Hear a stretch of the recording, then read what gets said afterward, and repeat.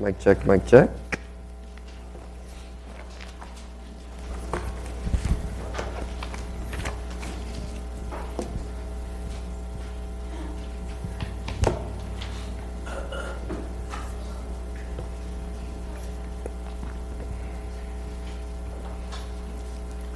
All right, let's open up. Whoa. If it was that high, I'd have to whisper the whole sermon. In the beginning. All right, so let's open up in prayer. You bow your heads with me.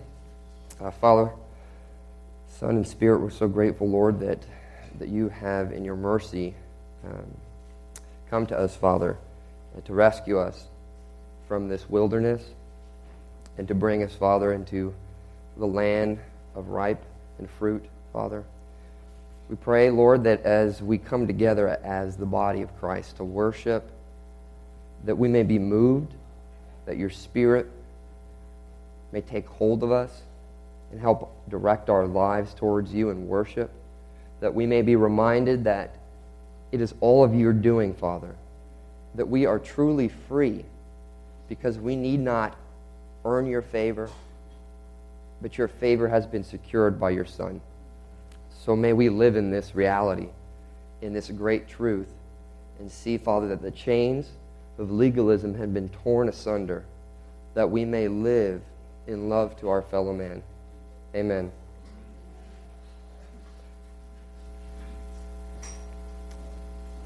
So today's sermon is called Beauty Mark. It's continuing our Marked series. We're going to look at the passage, chapter 3, verses 13 to 21. The central truth of today's sermon is that today we will discuss the fourth set of Mark's gospel characters, who we named before as the servants or disciples, and they're charged to show the world the delicious, radiant beauty of the King and the kingdom of heaven. So to review for you guys, we've already gone through 4 sermons in our Mark series. The first one, we looked at punctuation marks. And in specific, we looked at the punctured one, or the Son of God, and his coming into the world. And that's when we looked at Mark 1:1, and in there, Mark told us exactly what it is that he was going to be talking about in his gospel, which is that he wanted to present to us the Son of God. Could you move to the summary slide?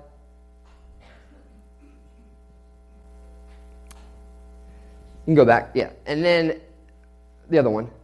And then the second sermon, we looked at how Jesus fulfills these distinguishing marks in the Old Testament. Remember that? We had kind of like that mystery novel approach, and we talked about the new Exodus. And then in Mark 1:16 to 20, what we did there is we talked about love. And that was on our love banquet. And in specific, what we noted is the second major theme of Mark, which we're going to see fleshed out even more today, which is that he wants to tell us about the Son of God and the disciples, those who have been moved by God, what their responsibilities are. And the key image there was love. We asked the question, well, what's the distinguishing mark of a disciple? It's love. And it was exemplified by Jesus, and we saw that in the foot washing. And the last sermon I preached was Mark 1:21 to 28, and then all the way through chapter 3, verse 12. And what we did there is we saw that all these characters that are going to be featured in the gospel were touched upon. Remember that? But there was one character we really didn't get to talk to. Does anyone remember what the 3 characters were? They all started with S. We had sinners. We had saints. No, we didn't have saints. We had sinners. But I'll take saints for what we're going to talk about today. Seditionists, very good. The seditionists, that was the rebels. And then we had the Son of God. Did anyone go watch the movie last week? I didn't get to see it. Was it good?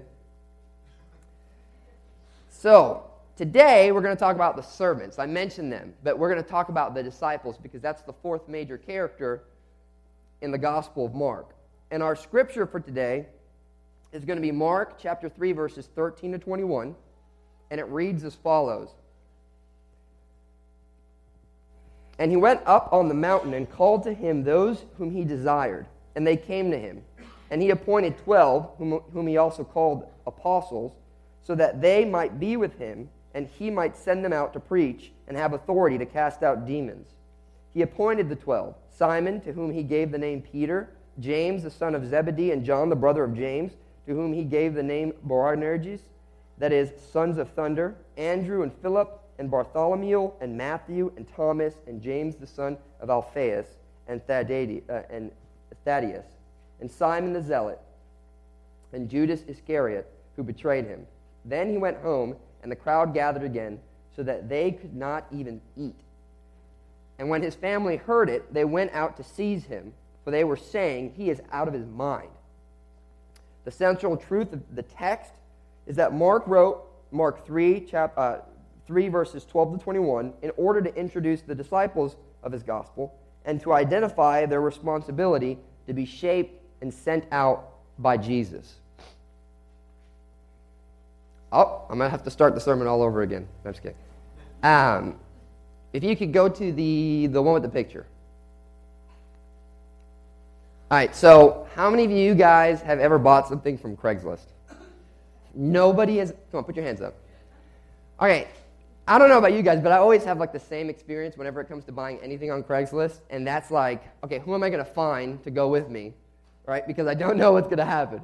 You know, and you would think that if it was really that dangerous to buy stuff from Craigslist, we would be hearing all the time about people getting robbed and people getting murdered and stuff like that.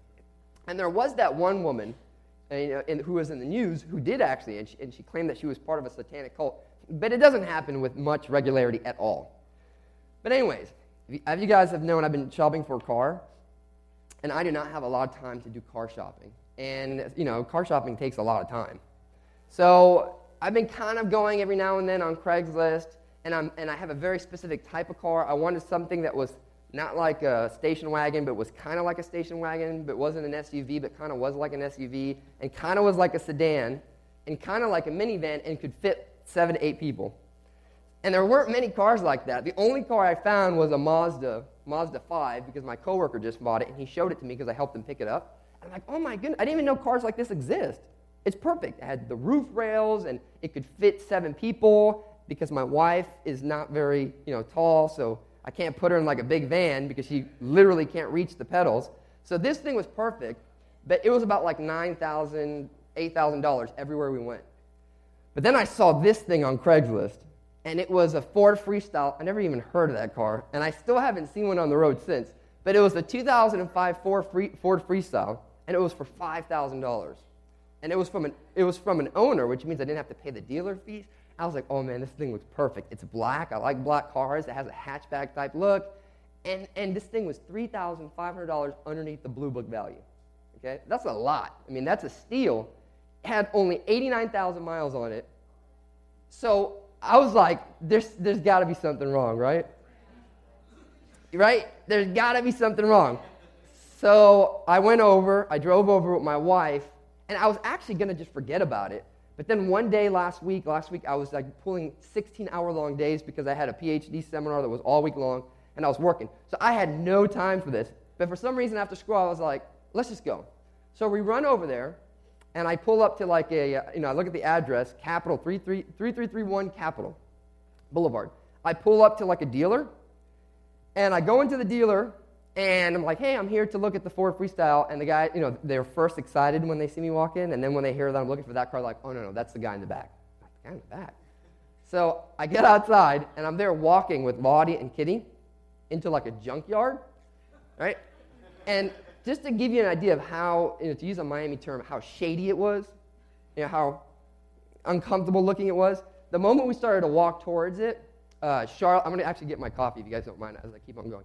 The moment that we started to walk towards it, Charlotte starts to cry. I mean, that's how scary this place looked.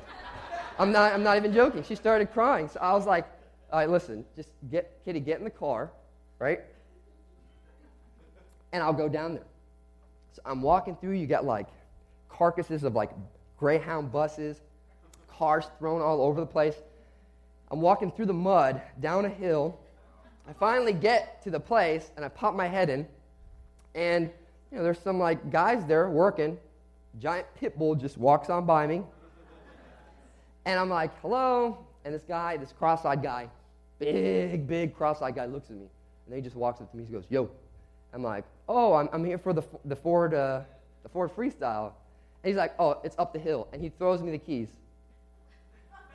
And I'm like, okay, right? So I walk up there. I get to the car, and it's even better than I imagined. Like brand new tires. Everything worked.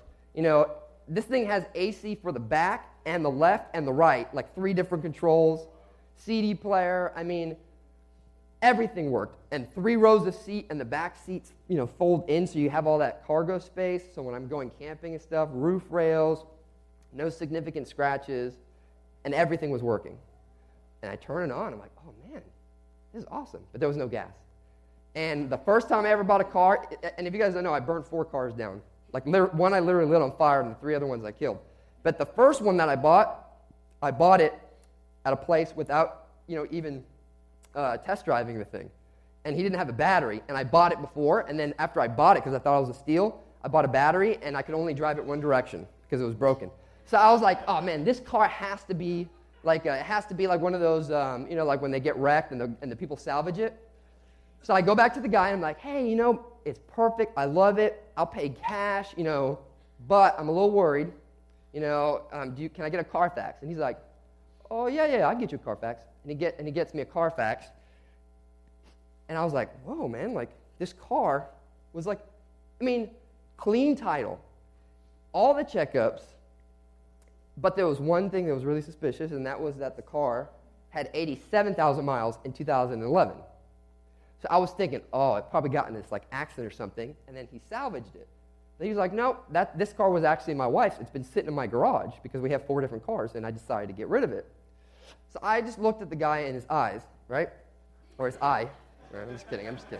I looked at him, and I said, listen, I'm a pastor. I'm an ethics. I'm studying a PhD in ethics. I'm going to be very, very simple. If you give me your word that there's nothing wrong with the car, then I'll buy it. Just give me your word. And he said, I give you my word. So I said, all right. Decided to buy the car. After I, you know, did the little Cuban, you know, hassling, boom, trying to get the price down. I couldn't get the price down, but I did get a 30-day warranty because it was a shop, which means if it breaks down, I could just take it. So, you know, I mean, perfect deal. So, part 2 of the story. And then you'll see why I'm telling you guys all this. You can keep it back. We're not there yet. So, I get there, and I'm sitting down. It's really run down, and at this point, it's like 7:30 p.m., and Kitty's sitting in the car in this junkyard. I decided to go get Kitty, you know, because I was trying to be protective. I didn't want her to be in this type of environment. So I bring Kitty in with the baby, and they park in the garage. And I'm sitting there. And all of a sudden, this old African-American gentleman comes in and sits down in front of me. And, you know, he looks at me. And he's like, oh, no, he was sitting in there when I was making the hassling. And as I was doing that, he looks at me, and he's like, what are you, a Jew? And I was like, whoa, that's racist, right? But he actually said, I thought you said you were a pastor. I said, well, actually I am. He goes, oh, I'm a bishop. I said, oh, is that right? And he gives me his card, and I look at his card, and it says, Bishop, I won't give his name, but he says, Bishop so-and-so, you know, pastor of Oneness, Oneness Holiness Pentecostal Church. And I was like, you know, Oneness Holiness. Basically, Oneness Holiness, they reject the Trinity, and they have a whole bunch of other doctrines that are heretical. So, of course, what do you think ends up happening? We begin going at it. And at first, he really begins going at it. And I'm sitting there like, man, I really want this car. The last thing I want is to offend this guy and then not get the car. But he starts laying it on me, calling me Nicodemus, calling me Gentile. I mean, and everything he says, he will look to the owner. He'll look to the owner and be like, oh, look, I got the pastor's head in a spin. I got the pastor's. And he keeps doing this, and he's hurling these Bible verses that I don't even know what the context that he is. So I said, you know what? All right, fine. You know, regardless of whether I get the car, I start to charitably go back and forth with the gentleman. And I was actually asking him to come and exegete Mark 1. Remember when we went through Mark 1? And in specific, Mark 1 had that prophecy about Jesus, the one who would come to prepare the way in the wilderness for Yahweh. Remember that? And then Jesus comes. So Jesus is saying, I am Yahweh. But then right after that, what happens at his baptism? When Jesus is getting baptized, what happens? The Spirit descends, and you hear the Father's voice, and there, is a very early episode of the Trinity. And in addition to that, at the end of Mark, you have baptized them in the what? In the name, singular, of the Father, Son, and the Holy Spirit. Not the names.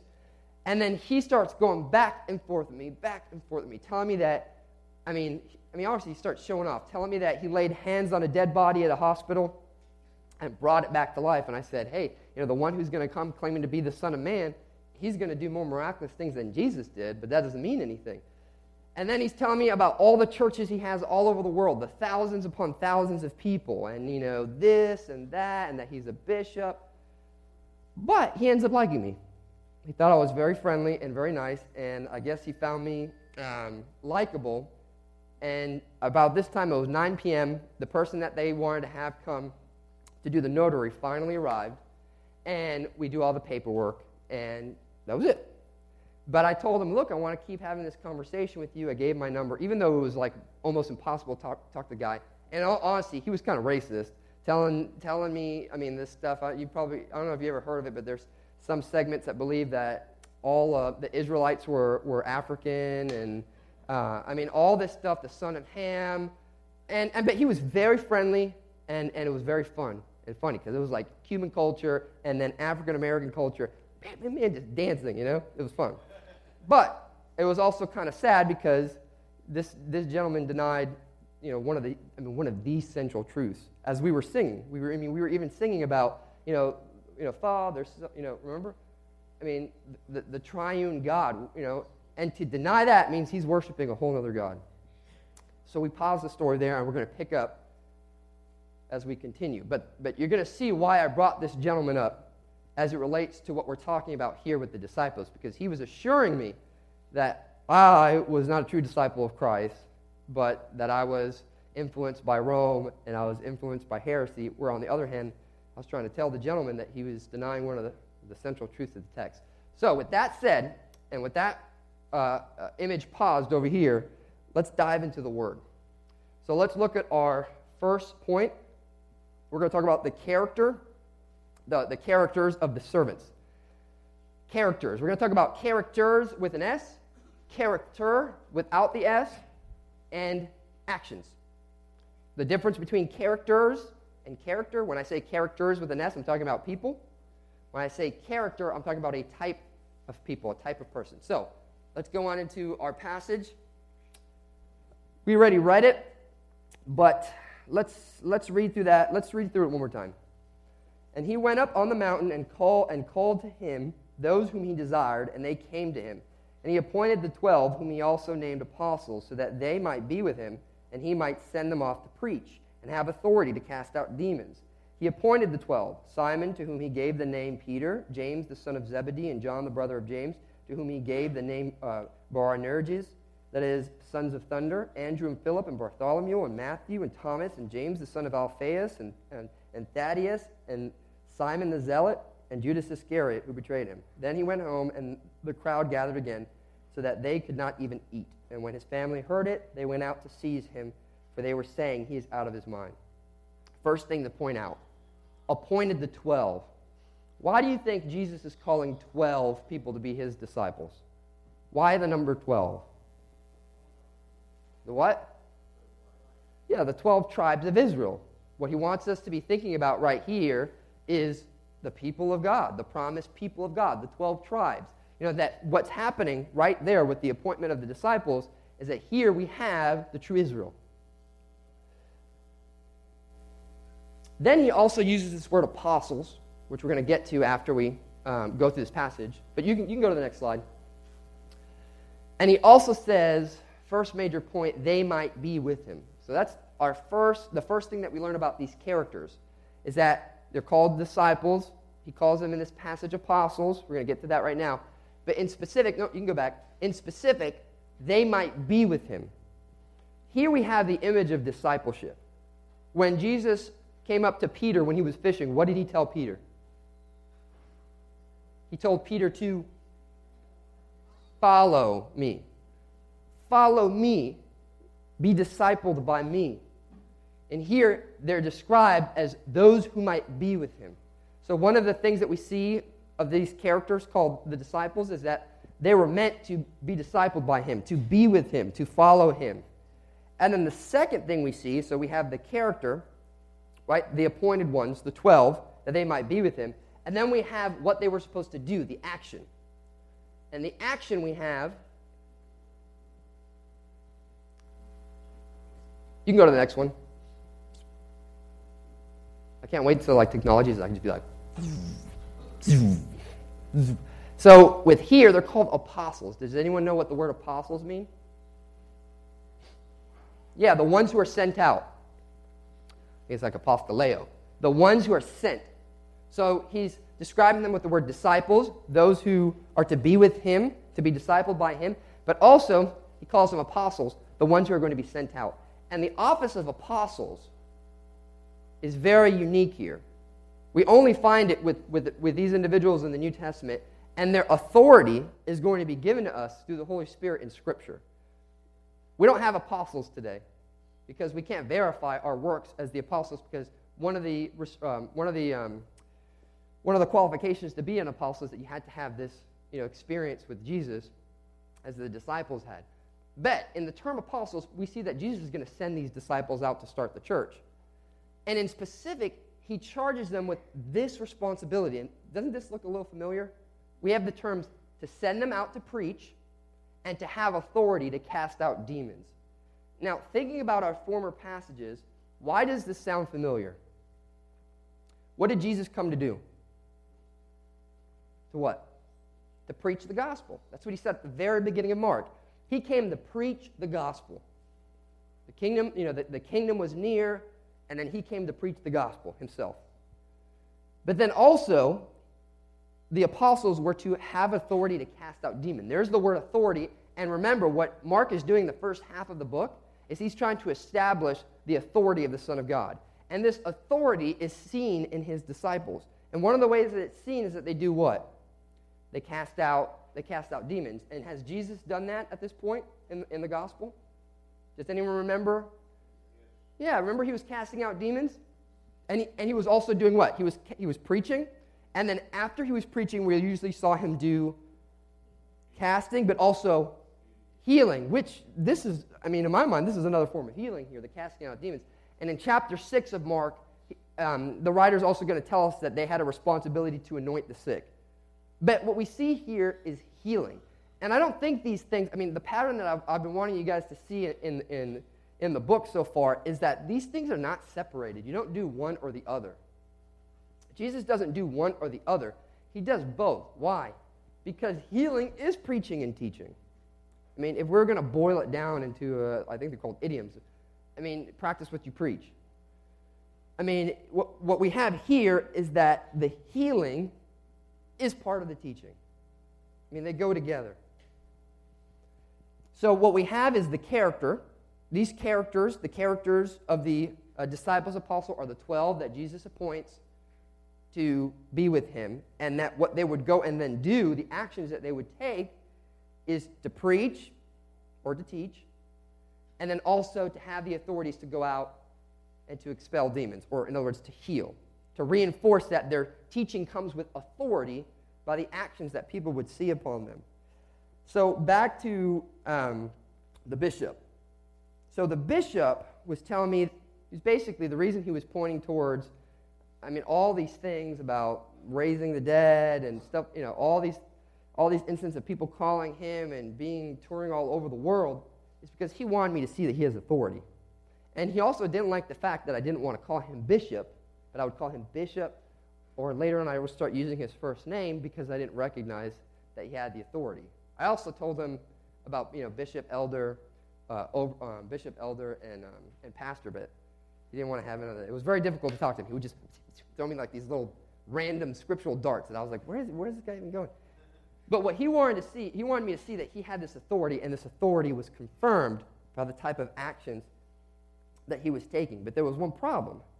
The problem is that he was worshiping he was worshiping a false God, because God is triune. We see that all throughout the canon. And in addition to that, his belief system, oneness Pentecostalism, leads to some real tricky convictions. I mean, we would say that it's heresy. I mean, we don't like that word, heresy, because it's like an ugly, ugly word. But heresy is basically this type of false teaching.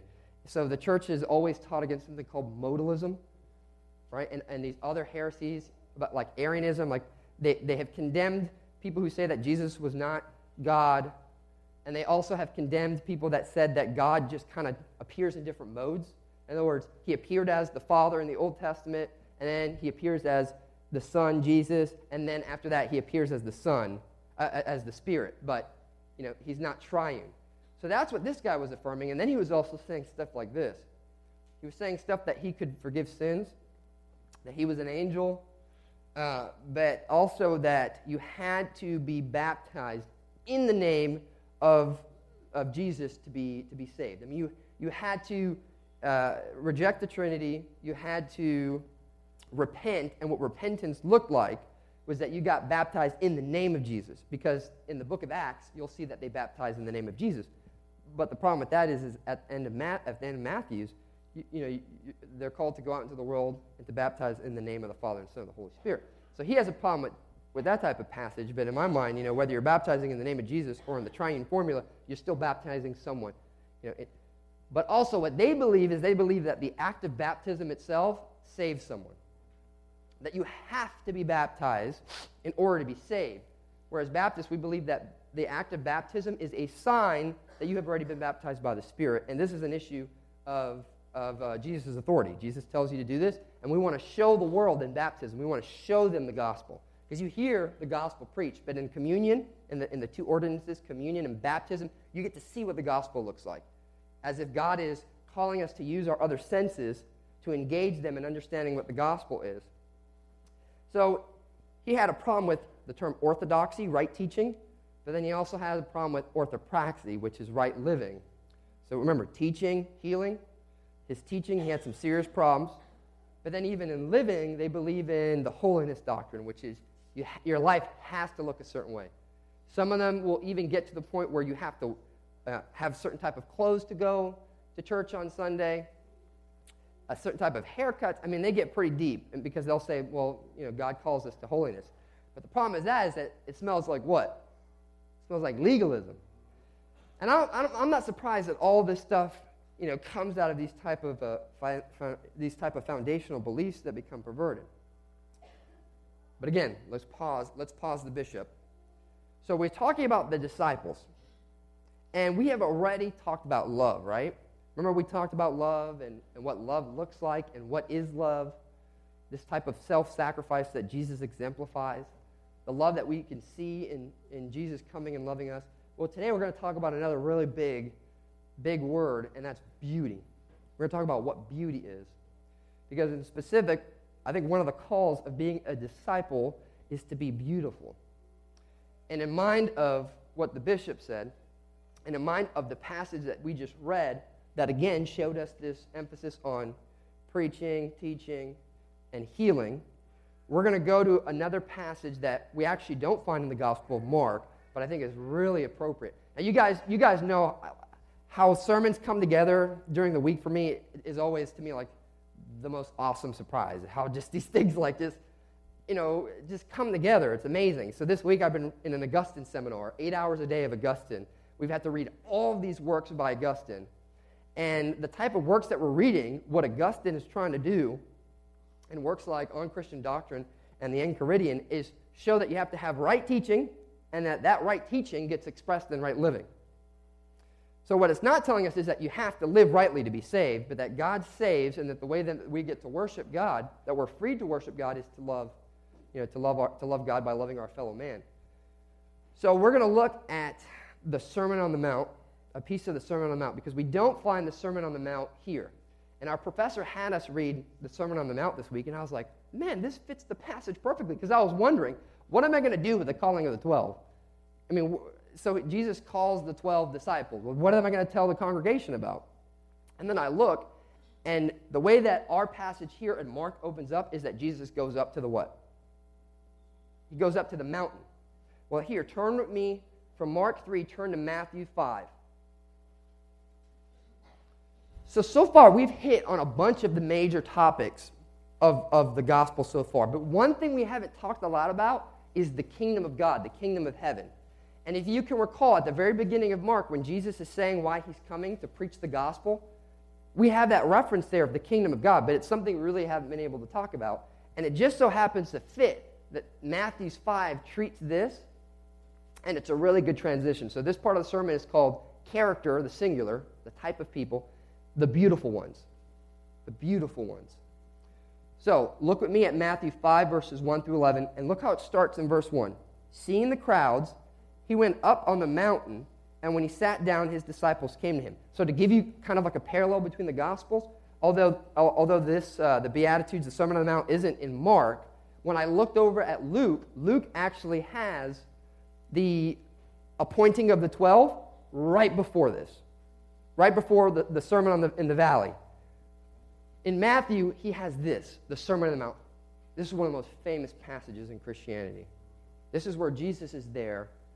This is the later half of his Galilean ministry, and he's going to teach about what the kingdom of heaven looks like. And this is how he starts. Seeing the crowds, he went up on the mountain, and when he sat down, the disciples came to him. There's that image then of sitting underneath the Messiah, of being discipled by him. And he opened his mouth and taught them by saying, and just soak in these words. Just soak in how beautiful this sounds. Blessed are the poor in spirit, for theirs is the kingdom of heaven. Blessed are those who mourn, for they shall be comforted. Blessed are the meek, for they shall inherit the earth. Blessed are those who hunger and thirst for righteousness, for they shall be satisfied. Blessed are the merciful, for they shall receive mercy. Blessed are the pure in heart, for they shall see God. Blessed are the peacemakers, for they shall be called sons of God. Blessed are those who are persecuted for righteousness' sake, for theirs is the kingdom of heaven. Blessed are you when others revile you and persecute you and utter all kinds of evil against you falsely on my account.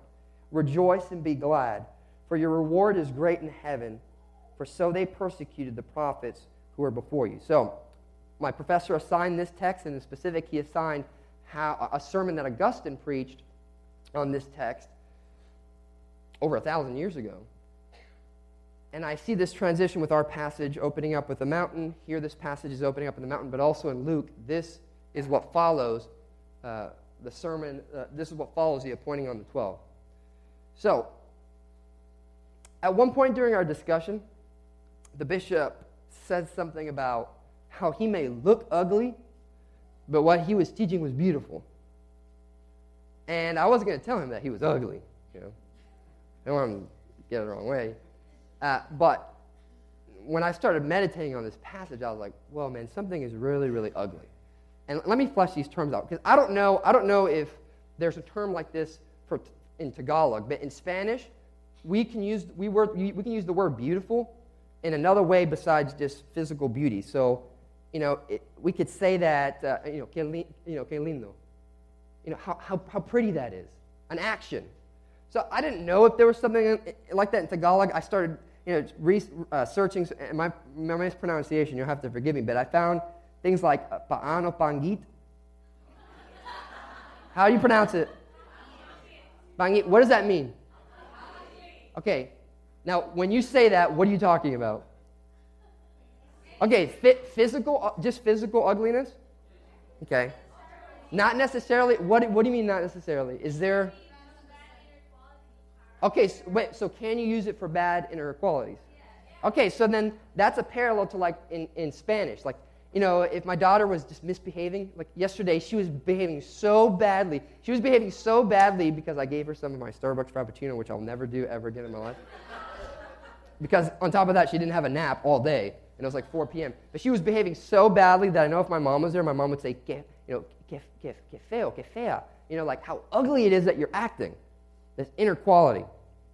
Good. So I'm happy to see that there's this type of parallel, and you're going to see why. Does anyone here have a Bible in Tagalog? Can you pull up for me? Does anyone else have one?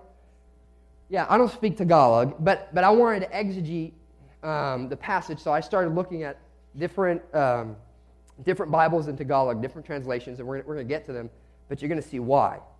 Because this blessed, this type of passage is known as the Beatitudes. Does anyone know what the Beatitudes mean? It was not helpful that in all the translations I used, they didn't use that as a header in Tagalog, because then I wouldn't be able to get that word and see how they translate it. But does anyone know what the word Beatitudes means? No, right? All right, good. We're gonna pull that apart. So, does anyone yet have a Tagalog Bible? Okay, you can keep opening it. I want you to, when you do get it, I want you to open it to Matthew 5, verse 3. So when you got your Tagalog Bible, I want you to open it there. But in the Greek, Matthew 5, verse 3. In the Greek, we have this word makarios. Okay. Well, now what word do you have? What's the first word that you have? All right, wait, you have to say it slow because I actually have to follow. You can go to the next slide. I actually have to follow, so you're going to have to say it slow for me. Okay, say it again. Mapalad? Lad. Okay, good. So, okay, good. Actually, good. So this one right here, right? Mapalad ang? So that I got from the, don't laugh at me, Pagang Magandang Balita Biblia. Okay, but wait, but this is funny because that was what the one I pulled up, and I was like, ooh, I don't like how they're translating it, but it could just be my understanding of the word. I started researching that word, and the definitions I got were lucky or fortunate. So that's what it means. That's what it means, lucky. I don't like that word. That word is not conveying what's happening in the text. You're not. Jesus is not saying you're fortunate because of this.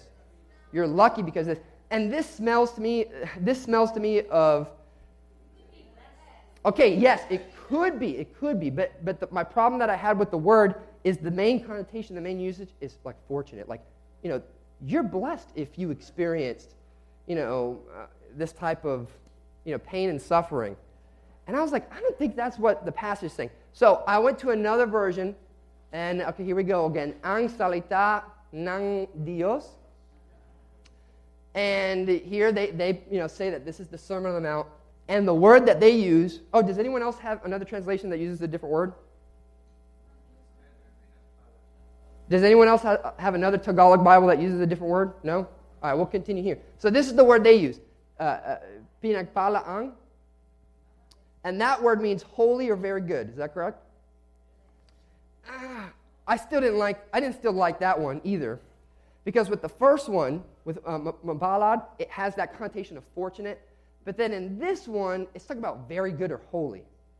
Now I think that what Jesus is teaching here is an ethical standard. He's telling us this is how you're supposed to live. This is what the kingdom of heaven looks like.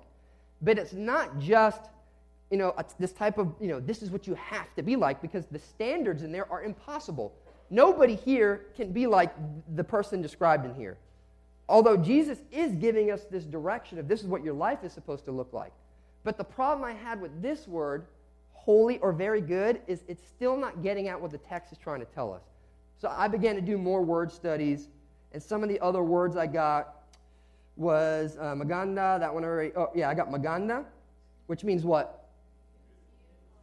Very beautiful. Okay, you're going to have to break that down. Remember, in English, you have how many words for beautiful? Attractive, cute, beautiful. Okay, so what type of beautiful? What type of beautiful? So it can be all that. So then here were other words that I got. I got maaling dog. What does that mean? What was that? Okay, so it's definitely not that one, right? Well, I got winsome. In other words, like that gentleman from the car, the bishop, he was winsome, right? Other ones I got. Kaibig, ibig? What is that one? That means lovely? Okay. Maaling dog, kaakit, akit? What does that mean? I got charming. Look at me right now. And then I got Messiah. Masaya. What's Messiah mean? Oh, what type of happy? What does that mean? Yeah, gay. I know that one was on there. And then I got to this version. This is the last version I looked at was from the International Bible Society. And then they said, mapapalad ang. Man, you guys got a lot of A's. Look at that. Bam, bam, bam, bam, bam. There's a lot of A's in Tagalog, right? Mapapalad ang, which means blessed. What does that mean? What does that mean? How is that different from any of these other words? It means better? Okay, so I'm going to tell you what this word meant. This was one of... Okay, philosophy. Have you taken philosophy yet? I'm looking at you, Paul. I'm pointing at you. I'm putting you in front of everyone. Have you taken philosophy yet? Okay, the basic kind. Did you study the ancients? Plato, Aristotle. So, for them, the fundamental question of the ancients was, how do we have the happy life? That was the question that they asked. How do we have the happy life? And people will hear that and they may think like a type of happiness, like, how can I have like a happy life?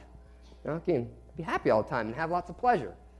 That's not what this text is supposed to be telling us. It's not our understanding of happy. It's the ancients' understanding of happy. So it's called the Beatitudes. Beatitudes comes from the word beatus.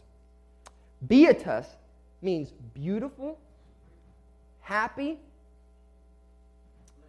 and it means blessed. So what we have here then, go back to the passage. So the reason it's called the Beatitudes, the happy, the beautiful, is because it starts with this word blessed. Blessed, blessed, blessed, blessed, blessed. But this is what's important. Blessed, in this context, blessed doesn't mean like very fortunate. It's not just talking about like a holiness. It's saying that this is the beautiful, happy life. For them, happy was the beautiful life. And let me see if I can help you understand beauty. This is not beauty, although my wife thinks it's beauty. Maybe it is a little bit. No. But beauty, to the ancients' understanding, beauty is, imagine a painting. Imagine a beautiful painting. Have you ever walked by a beautiful painting? Did you guys go to France? Did you go to any of the galleries? Okay. And there's a really good gallery here in North Carolina, the free one, by the way. Really, really good. When you see a beautiful painting, what happens is as you walk by that beautiful painting and you see it, beauty has the ability to pull you in. When you see something beautiful, and it could be a beautiful person, but when you see something beautiful, it has this ability to pull you in. And with art, the way it will work is it will pull you in, and then you will look at it. So for the ancients, the idea of beauty had this gravity, this weight. So beautiful is this bigger idea. So when he's saying blessed, he's saying something like, this is what the beautiful life looks like.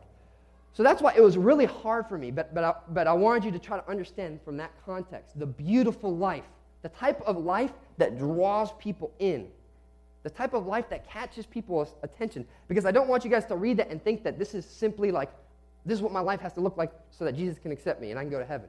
Or this is what the holy life looks like. Yes, this is holiness, but the reason he's using the word blessed is he wants to connect it to this is what the beautiful life looked like.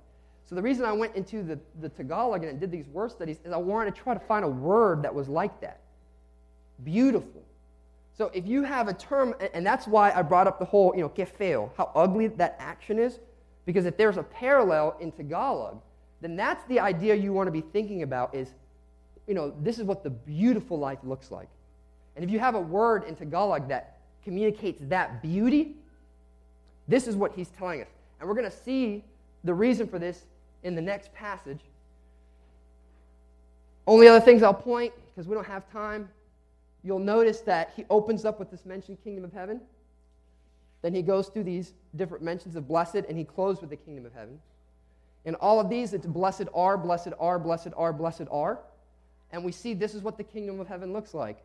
It starts with those, right? Those who are poor in spirit, those who are humble and acknowledge God.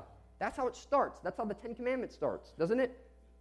Those who acknowledge the first 4 commandments are about God and worshiping God. They should be comforted. And this is all very comforting for us. It tells us this is what the beautiful life looks like. The meek, that's not what the world tells us. The world doesn't tell us that the beautiful people are the meek. The world tells us that the beautiful people are those that we see on TV, the celebrities that have wealth and get to drive around and do whatever they want. That's what they think blessed is.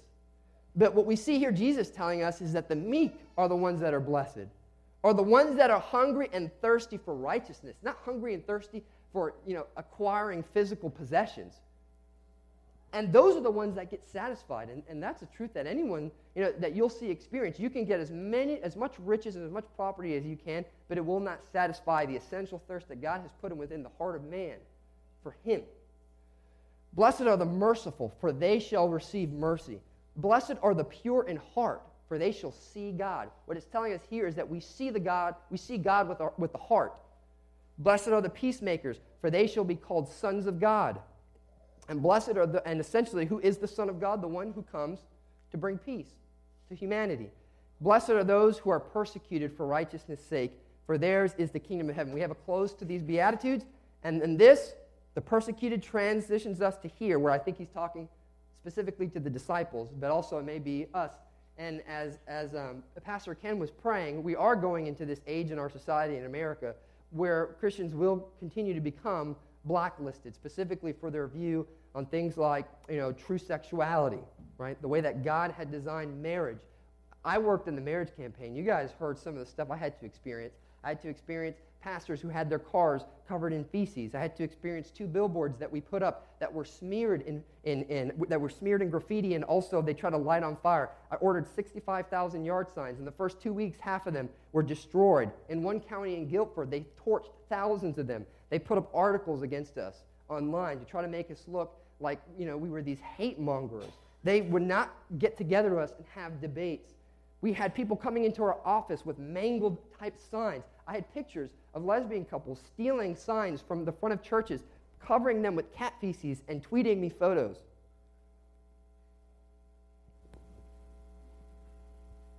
But even then, he tells them, while others revile you and persecute you and utter all kinds of evil against you falsely on my account. So first, we don't want to belittle the type of persecution that people are going to experience overseas. There's people who are literally dying, specifically in the 21st century. You have people that are dying for the faith. Just look at some of the reports from international news of what happens to Christians in Africa. But at the same time, persecution does happen to people who utter all kinds of evil against you. And you can imagine the type of evils that I had against me. And I would try to even invite these people into my home.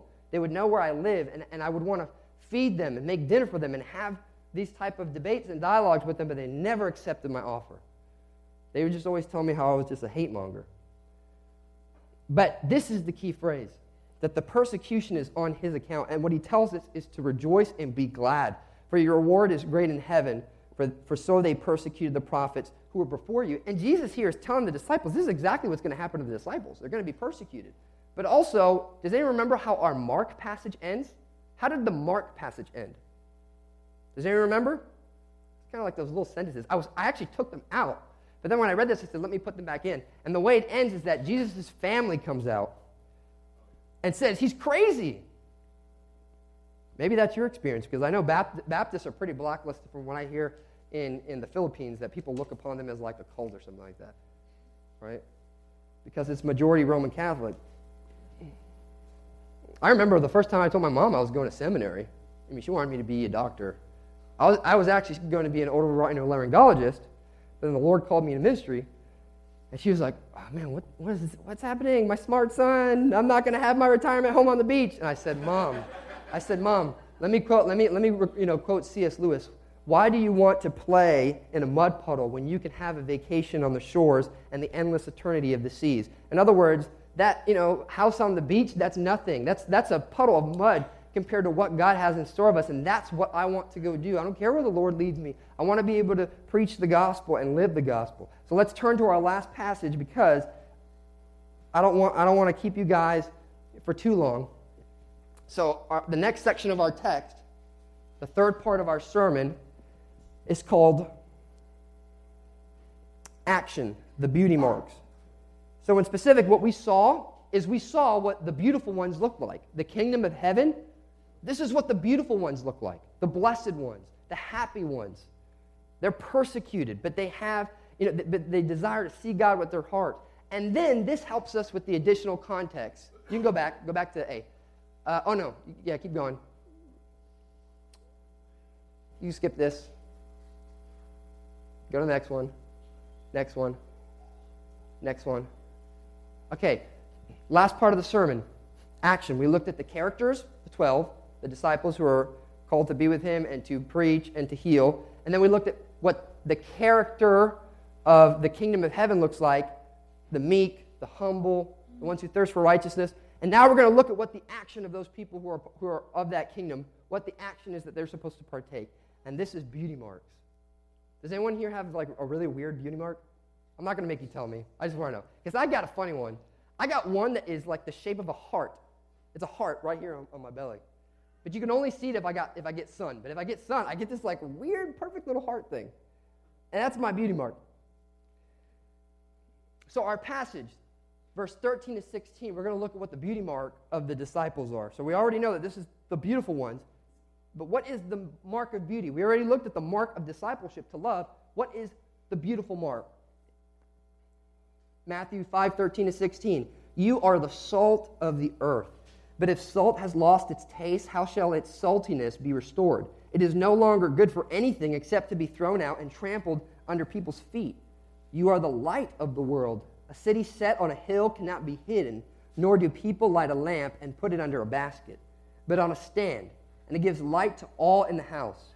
In the same way, let your light shine before others, so that they may see your good works and give glory to your Father who is in heaven. So we see what the beautiful ones look like, and what are the beautiful marks? Well, one, they're the salt of the earth. The salt of the earth. Who here cooks with salt? Right? Everyone always tells me whenever I make my food, like, man, your white rice is really, really good. Why is that? Because I put salt. And I put some olive oil. But salt of the earth, this is a really good illustration, because back then, this had a whole lot of functions. I mean, you didn't just use it to preserve meat, to prevent it from spoiling, but you also used it to heal wounds. And what he's telling us here is that they are to be the salt of the earth. And when Augustine reads this passage, he's thinking of teaching, right teaching. Like, I'm sitting in there with the bishop, and the way that I can be salt, the way that I can be healing, is to preach the truth, regardless of what happens to me and I lose the car that I really, really wanted. And this is how Augustine reads, and I'm just going to read it because I thought it was beautiful. Hence, the savorless salt is good for nothing, but to be cast out and trodden under foot of men. It is not therefore he who suffers persecution, but he who is rendered savorless by the fear of persecution, that is trod under foot of men. For it is only one who is utmost that can be trodden under foot. But he is not utmost, who, however many things he may suffer in his body on the earth, yet has his heart fixed in heaven. So if salt wasn't salty, what would you do with it? Nothing. It would be useless. I mean, you throw it out to be there with the dirt if salt isn't salty. But then in addition to that, the word saltiness. I don't like sweets. I don't like sweets, desserts. But I love salt. I probably put way too much salt on my food. But I love when it's savory. And it's kind of funny because at work, whenever we're doing digital projects and I think something's a really good idea, I literally start doing this. Like that. And what I'm basically saying is, that's yummy. Like honey, like molasses dripping from your lips. Just delicious. It's savory. It's salty. It's good. After that, he says, light of the world.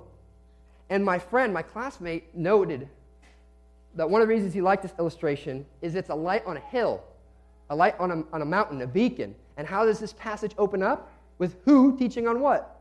With Jesus teaching on the mountain. And doesn't that sound like Jesus? Can you guys think of anywhere in the scripture where Jesus is called the light of the world? I mean, we have a song, light of the world, I can't sing, so right. But we do have in John, Jesus is called the light of the world, who will cast out the darkness. And what we then do in our teaching, in our saltiness, but also in the luminance, in bringing light to darkness, we go to where evil is to heal it with the salt of right teaching, but also bring luminance to bear upon the dark shadows of the world by healing. And what I think is really interesting about this text, about the light shining, is it says, be light so that they may see your good works. So that they can see the good works. And why would they see your good works? You're not called to be a show-off, but why are they to see your good works? So they can give glory to your Father. And that's that type of healing, to show that the word that you're preaching has authority, that it's real. And when you teach, you have to do. You don't do so that you can earn favor with God, because you're all sinners, right? It won't be until till God comes and we're fully redeemed and that our bodies are recovered to the state that they were intended to be, that we won't have to worry about sinning anymore. For now, we have this deep problem of sin. But we go out into the world and we teach the truth and we do the truth. We show them that we love them and that God loves them by our actions, not so that we can get into heaven, but that we can show how grateful we are for the healing and the love that God has shown upon us.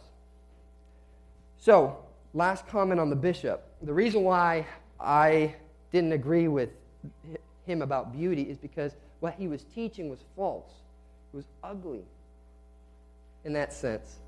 And the beauty marks are right teaching, orthodoxy, and right action, orthopraxy. That we're saved by Christ and we're freed to go and love the world. Not have to worry about how many good things do I have to do to earn God's favor. But God says that you have been healed. And then he loves me. And that love, it's like another one of my classmates had a really good illustration when we were talking about repentance. He was like, yeah, a lot of times people think repentance is like you have a cup and you toss whatever's in the cup out. Like, that's what repentance looks like. I got this bad stuff, let me throw it out. But he's like, no. His understanding of repentance is you have this cup with this thing that you want to get out, and you just put it under water. And what happens if you keep the water on? Yeah, and it will get to the point where then all that's remaining is water. And I think that there was something beautiful in that, because what it's telling you is that when you're just focused and fall in love with Christ, and you want to worship him in your life and in your teaching and the proclamation of your word, and you don't care if you get persecuted at work or with your friends or with your family because of it, but you want to show the love of God, right? The repentance of focusing on his will just begins to overflow. That's been my experience, is that the love of God just begins to overflow and I can't contain it. I have to share it. So what are the beauty marks? The beauty marks, so we know the beautiful ones, Sermon on the Mount, the Beatitudes. The beauty marks I think of as a savory, radiant life. It's a life that is savory, that is delicious. People want to eat whatever it is that you're eating. You bring light to their shadows and their darkness, and who wants to live in the dark? So, summary. We looked at the characters, the servants, the disciples, the ones who were called to be with Jesus, but that Jesus was also going to send out so that they could preach and that they can heal. And then, that was in Mark 3, and then we looked at Matthew 5, and what we looked at Matthew 5, we learned a little bit more about their character and their actions. And in specific about their character, he told us that they're going to be the beautiful ones. So what word in Tagalog would you guys want to use? Now that you have heard the sermon, what word do we want to use to describe what the blessed life looks like, what the beautiful life looks like? What do you think? Would we want to use the word for beautiful? Because you guys can see now why I was uncomfortable with the holy life. It's that's true in a sense, but like the favored life, the lucky life, the beautiful, the blessed life. In the West, we have a background for this idea. I don't know if there's something like that parallel in the East, because there's a whole different context. But what we're being told is that we are to live the beatus, the happy, the blessed, the beautiful, the delicious, the savory, the salty, the masarap. That's the one I used. I used the masarap life. The yum, because we love food, but we want to live the delicious life. And we want people, just like we want people to come here and feast with us, we want our lives in their life to have them want to feast in the masarap. So that we can what is it? Is it salamat po? So that we could just show our gratitude for the feast that God has given us and the ability for us to go and share that. And that's really what all that is. That feasting is so that we can share. And the food is just this symbol of our desire to be a community. So the charge that we close today is that I would ask you to live the delicious and radiant, beautiful life. You can bow your heads with me. Father, thank you for your word.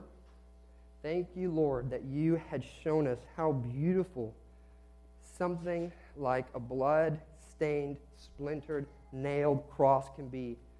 Father, not because there was beauty in the tears and the sweat and the blood and the vinegar, But Father, what had come from that is the freedom to worship and to feast by you and to share that love with our fellow man. Father, we pray that you, your Spirit, Lord, may fill us in full, that we may not be afraid of persecution, that we as a beacon, as the church, as families, as a body, may go out into the world and like a lighthouse or like seasoned preservative foods, Lord, that we may come and ask people to come to us and to feast richly in the Word, Christ Jesus, that you have provided the world. Amen.